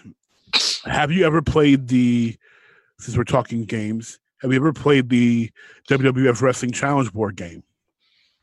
Long time ago. If it's what I'm thinking of. The one with the big circle? Mm-hmm. Yeah. That's the one. Because I thought that was a hot mess. I mean, it had the wrestlers I liked on it. Had Perfect, Jake, but Boss Man. But I was also like, yeah. I had one even older than that. I had one that was from like 1986. Okay. That had Hogan and Big John Studd and Big John Studd, Bundy, and all those guys. Had all the ugly guys on it. I got it at like Spencer Gifts when I was a kid. Okay. Well, I would encourage you to check it out. Anyone listening, if you're into board games as well as your love of wrestling, also I encourage you to go on Kickstarter and check out Solo Una Noche. It's right now. It's on Kickstarter. I think their Kickstarter has got about 18 roughly days. This day that we're recording. But again, check it out. Very easy to learn game. Hit your opponents with body slam cards, Spain dropkick cards. Play as El Pequeño Elefante, El Tigre Furtivo, Hermano de Otra Madre, and La Fantasma Blanca. those are your 4 characters that you get to play the game with. One's obviously face, one's obviously a heel. You got a striker, and you got more of a the Phantasma. She's more of a, we call her a mist, so she's more of your Undertaker, Bray Wyatt type of character, dark and mysterious. Definitely check that out.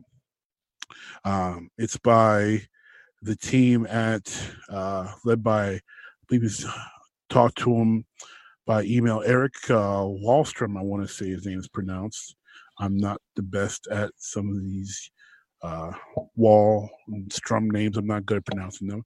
So, Eric, if you're listening, I apologize if I butchered your name. But definitely really, really cool. I'm planning on backing it myself. Unfortunately, found out a little too late to get a demo copy, but Cabin21Games.com is the company behind it. Eric and his team definitely looks like something I think, if you've got free time and people to play with, will be interesting for any wrestling fan. So, we had also talked about our buddy Vincent Kennedy McMahon and his son-in-law when it came to who they would put into what match. But allegedly, some heat has been building between the man of 3 H's and Meek Mahan. Uh-huh. You said you wanted to chat about that. See, I heard a little rumbling here and there, but I have not heard all the details. So please enlighten me. So there's been a lot going on. It started with an incident on Twitter where Vince had, or not Vince, but Triple H had liked a post on Twitter where someone said, if we want the company to get better, don't have Vince in charge, have Triple H in charge. And Triple H liked it. Someone screenshotted it. Triple H unliked it a while later. But the screenshot existed and, of course, went viral. And it started stirring up more people in WWE talking. And, basically saying they feel the same way. That, if you look at how NXT is run compared to how the main roster is run, right, that it's NXT's run better, which obviously Triple H runs NXT. And that the most recent thing that I read today was basically that Triple H has gotten more and more expressive, and that the most frustrated person after each show every night is now Triple H, because he's frustrated with the way that Vince is running the shows. Righto. So essentially, Triple H is echoing our sentiment as fans on Twitter, and so some of the rest of the locker room is as well. Right. So, well, not just the locker room, but like the writers, the agents, people like that, all feel that maybe Vince has lost touch. I think it's been a sentiment for a while, but especially now. Mm-hmm. And they feel that, H would be the better guy to be running things. And I'll say this, I think for a long time, Triple H got a bad rap. And, saying he essentially slept his way to the top. But you know what? He's proven he belongs there. Well, see, anyone that says that's a hater, because when they put him and Stephanie having their on-screen relationship predates their actual coming together, they were pushing him to be a top guy. Right. Well, I mean, the top of the business side of the company, not the wrestling side of the company. Yes, he was already a top guy. He was already world champion several times over by the time that the two of them got together.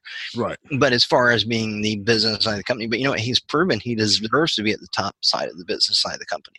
Yeah, I mean, you're hard pressed to find someone who loves and cares and respects the business more than he does, and understands it, because he's acquiring the talent. Mm-hmm. He's making the acquisitions. And he's shown with NXT, he knows what needs to be done. Because if you look at NXT storylines, up until Vince jerks people away with no rhyme or reason, you have storylines that make sense, that tell a story, that you have entertaining matches, you have people, for the most part, that can work. Now, you occasionally see people that you can go, okay, that's a Vince guy. Right. That's someone that Vince is bringing up and Vince wants something done with. Mm-hmm. And even then, you can tell when Triple H is trying to make chicken salad, so to speak. Precisely.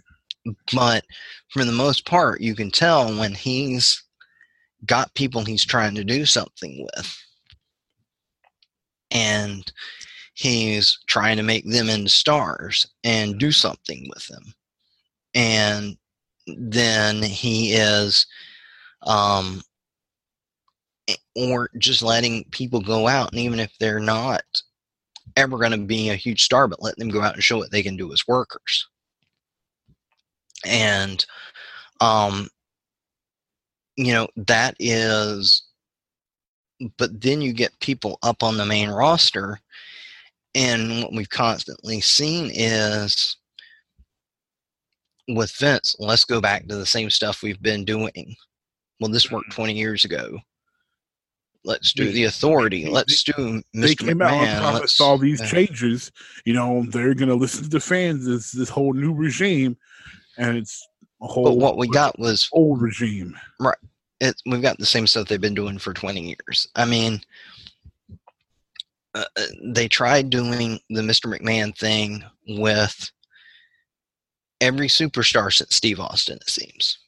Yeah. Now they're trying to do it like multifold with like Shane and Miz and Roman and Mr. McMahon now. And it's like, that's not going to work. No. Like, it doesn't have, it didn't work when you were trying to do it with Bischoff and John Cena. It didn't work when you were trying to do it with Cena and McMahon. It didn't work when you were trying to do it with, everybody else, because it was lightning in a bottle when you had Austin McMahon and a little bit when it was Rockin' McMahon. Rockin' McMahon, right. Yeah. But now you can't. You can't keep expecting it to work over and over again, you know. So it's just and pushing the same people that haven't worked for the same few years. Going, oh, well, we'll give them Baron Corbin. No, people don't want to see Baron Corbin. They want to see some, they want to see something that excites them. Mm-hmm. And sorry, like, I mean, I think a few years ago, Baron Corbin was pretty cool. Like, when he first came up, when he was in NXT and when he first came up, he was pretty cool. Now it seems like he's gotten lazy. That's my opinion. Okay. I think Baron Corbin now, compared to where he was, is lazy. But that's just my opinion. I don't think his gimmick's nearly as cool as it was when he was the Lone Wolf. I don't think his work's as good. But, he's, I mean, I think there's, I mean, he's just gotten so goofy too. After you've been Constable Corbin, how do I take you seriously? Yeah. I mean, I like the heel, commissioner angle. I thought it really helped, him get reactions out of the crowd. I just didn't think they used him effectively as much as they could have in that role. Because he looks like the type of guy who would lord authority over you and be a dick about it. Well, here's the thing. That role works best for someone who is a diminutive person. Not all the time, because when Regal was doing it as a heel, that man's not diminutive to anybody. Right, but Regal's not 6'8". Right, but he's also 6'4". No, Regal's not nearly that tall. Well, he's not a small man. No, but still, I mean, Regal. But at the same time, Regal was an aristocrat type person, so right. that downplays that. And Regal also would crouch himself down and do things to make himself look small. Look smaller, right? Right. Regal could play himself, for lack of a better term, almost like a sissy if he wanted to, to make himself seem less of a threat. I mean, Baron Corbin is a former NFL player. He's 6'8", he's 300 pounds. Him playing the scaredy cat commissioner just didn't make any sense, because who's this guy supposed to be afraid of? Aside from Braun Strowman. Right. So, I mean, if you've got, to me, it just didn't make any sense. The whole constable thing was stupid. He's walking out and he's wearing a badge on his shirt, and it's just like... It was too much like Chief Morley to me. Yeah, and I mean, that was stupid too. Yes. Yeah, that didn't do anything for Sean Morley's career. Yeah. Well, I mean, Sean Morley's career was dead after the first Val Venus run, so... Yeah, but Chief Morley didn't help anything. Right.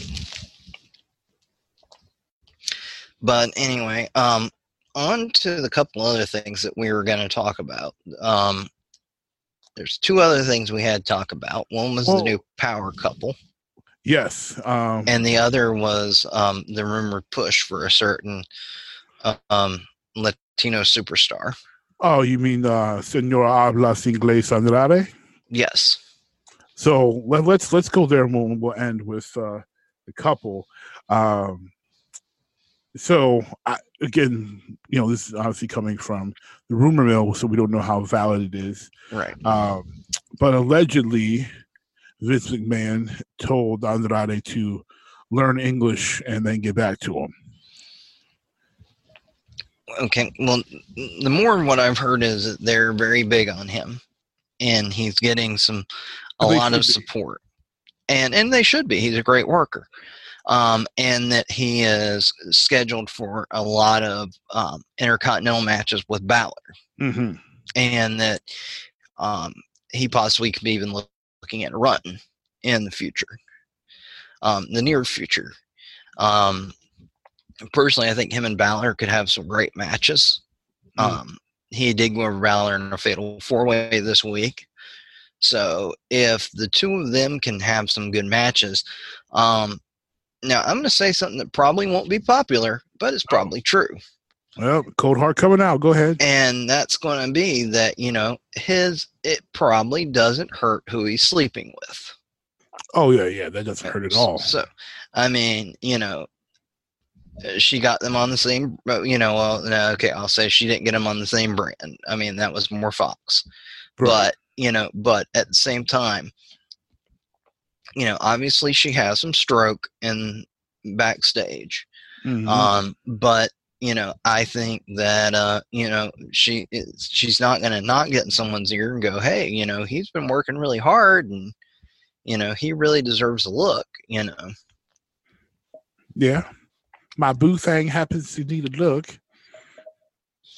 Okay. I'm going to be 100% positive and say that Charlotte Flair didn't say it. That. Yeah, because we've seen how Ashley is. She's a little stiff.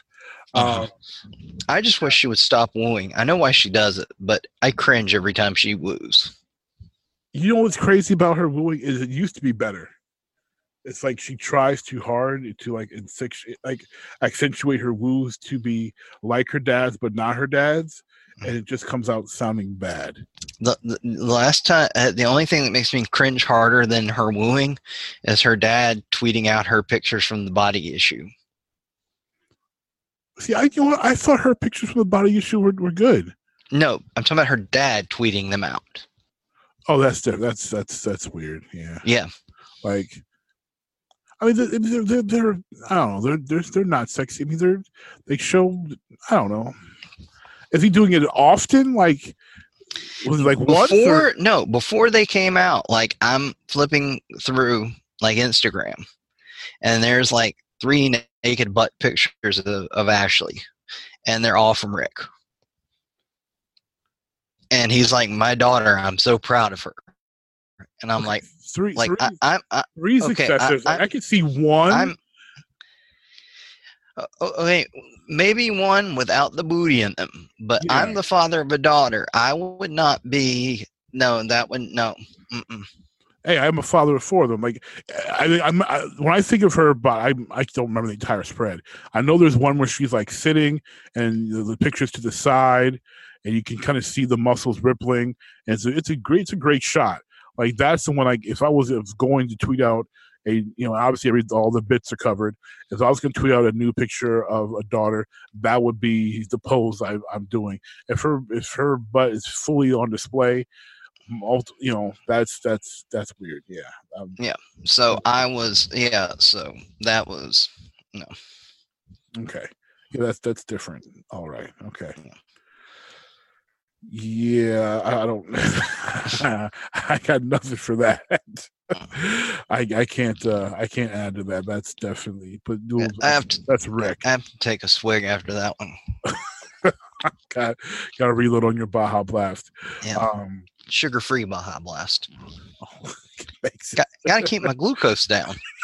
Hey, my glucose is down, sir. That's good. That's good. Mine is not after drinking an entire 52-ounce Simply Lemonade. Yeah, my glucose is up today. All right. So speaking of things being high, there's no. We're not talking about Rob Van Dam today. Well, he's always low. I mean, he's high, but he's also he's cool. He's zen, man. He's RVD, bro. No one gets higher than Rob Van Dam. I don't know. Some people have gone pretty high. No, that was a line from Heyman on Raw one time. They actually got past the censors. Oh my God, Heyman. Okay, so we have a power couple to finish the show off of, and that is, since it's official, Seth Rollins tweeted out a picture of him and Becky 2 belts and a passionate, loving embrace. A smooching embrace. Yeah, passionate, loving embrace. Well, embrace can imply they're just kissing. They were mouthing. They were sucking faces. Embrace. They could just be hugging. They could just have their arms around each other. Their mouths were touching. Okay, I'm sorry. I thought the passionate part was inferring that they were kissing. All right, so Becky 2 belts and Seth Rollins be swapping spit, y'all. They are officially. They were tongue wrestling. They are officially an IG official couple. They've been a couple for some time. We kind of got an idea of that from some of the posts that. And that they were sitting together at the Hall of Fame ceremony. Together at the Hall of Fame, the workouts together with Sheamus on his YouTube kind of let us know that there was something going on between this couple. This is officially, the the Beast Slayer burning it down because he's now dating the man. There's talk about stroke right now backstage where your top guy essentially is dating your top girl. Yeah. We really haven't seen this. I mean, Triple H and Stephanie kind of did it, but obviously her having the belt was different than Becky being having the belts, because everyone Steph's not a worker, where Becky is. So, but this is like I haven't seen anything close to this outside of Steph and Hunter, and I wonder how long they can keep it going. I don't know, but that's definitely quite a couple.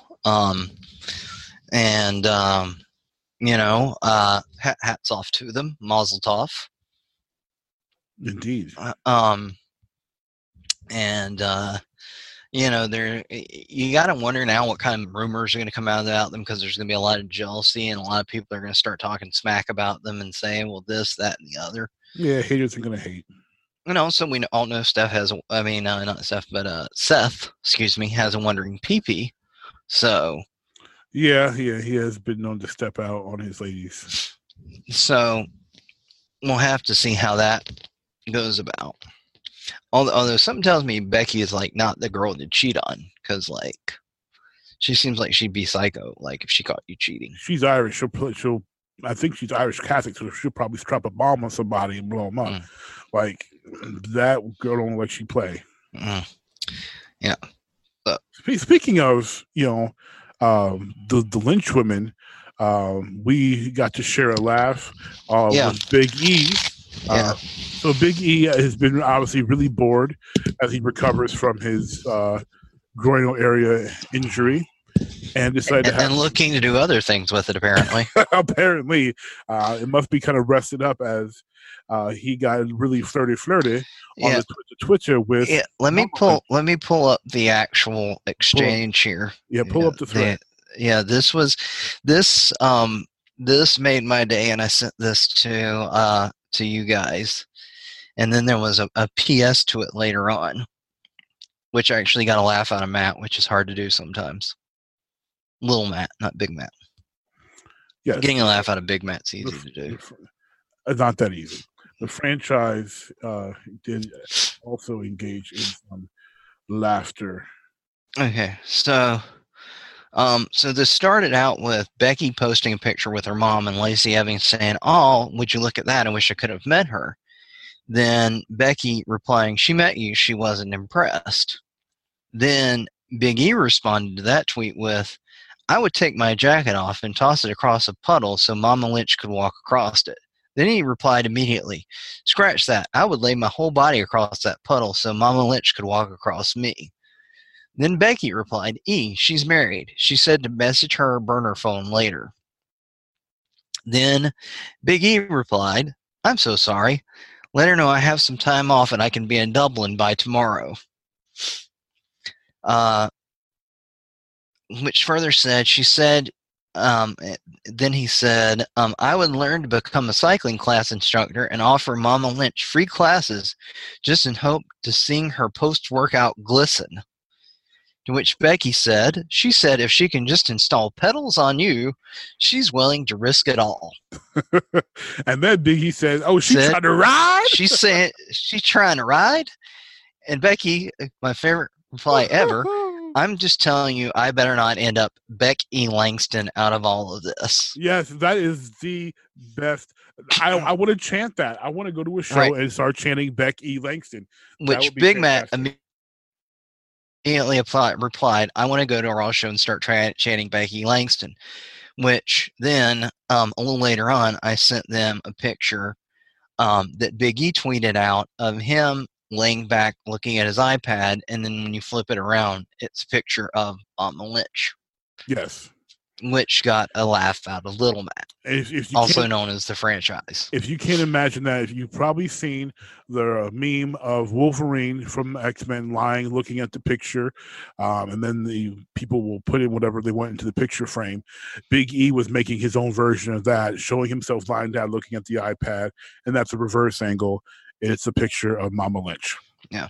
Which, by the way, if you don't know where the whole franchise Cold Heart thing came from, this Little Matt threw up his name on the screen from his moniker from our old backyard wrestling federation, which if you don't know, Matt and I became friends first from church and then from wrestling with each other, and one of his monikers was the franchise. So just as a nod to that, I threw up one of my monikers, the Cold Heart. Apparently that is sticking. Of course it sticks. You give me a moniker to use, I'm going to use it. Yep. So the power couple may find themselves as the stepchildren to Big E Langston and Mama Dukes Lynch, and they also continue to enjoy the hilarity, as Big E mentioned that he obviously would be proud of her and wouldn't have to worry about 20 years of raising her and having to deal with all that stuff. He could just jump right in and enjoy the benefits. I'm just trying to picture Big E as Seth's father-in-law, especially after he beat Seth for the NXT title. Yes, like, come here, boy. Mm-hmm. Sit at my table. What's your intentions with my daughter? You know I beat you up before. Yeah. I don't know why I'm trying to make him sound like 5 count. 5 count. 5. Yes. Oh, can we get that Big E back? I mean, I like the New Day, but I miss the Big E who would do the 5 count. Yes, I do too. He's another person the main roster ruined. Oh, so true. Truer words never uttered. So that concludes tonight's episode of Breaking Ring Rust. We covered a lot, so I hope you enjoyed it. Wow, we didn't go nearly as long as I thought we did. No, we're getting good at this, bro.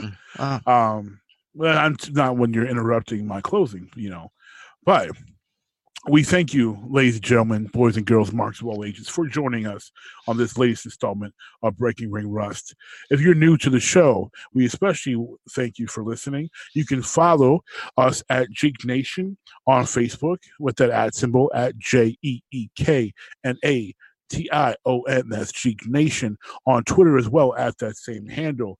You can listen to Breaking Ring Rust on all your major podcast networks: iTunes, Spotify, Castbox. If you listen to podcasts on a different service and we don't happen to be found on there, please message us, let us know, and we will endeavor to get on there. You can catch all other Geek Nation content like the original Geek podcast, as well as other content, also on those podcast networks, as well as our YouTube channel. Just search Geek Nation, subscribe, and hit the bell to get notifications. For my tag team partner, the Cold Heart, JT, I am your host, Rockin' Mr. Magic. And until next time, get yourselves over, marks. Oh, no! Oh, my God! Oh, Lord! Stone Cold! Stone Cold! Wait a minute! Look out! Oh, my God! By the way, does our intro still say when a black man and white man is? Yeah, I've got to change the say like when a black man and 2 honkies. two southern guys. 2 southern crackers. Two southern gentlemen. I can't call you crackers, but 2 southern gentlemen. What happens when the Dukes of Hazzard come to Harlem? They start a wrestling podcast.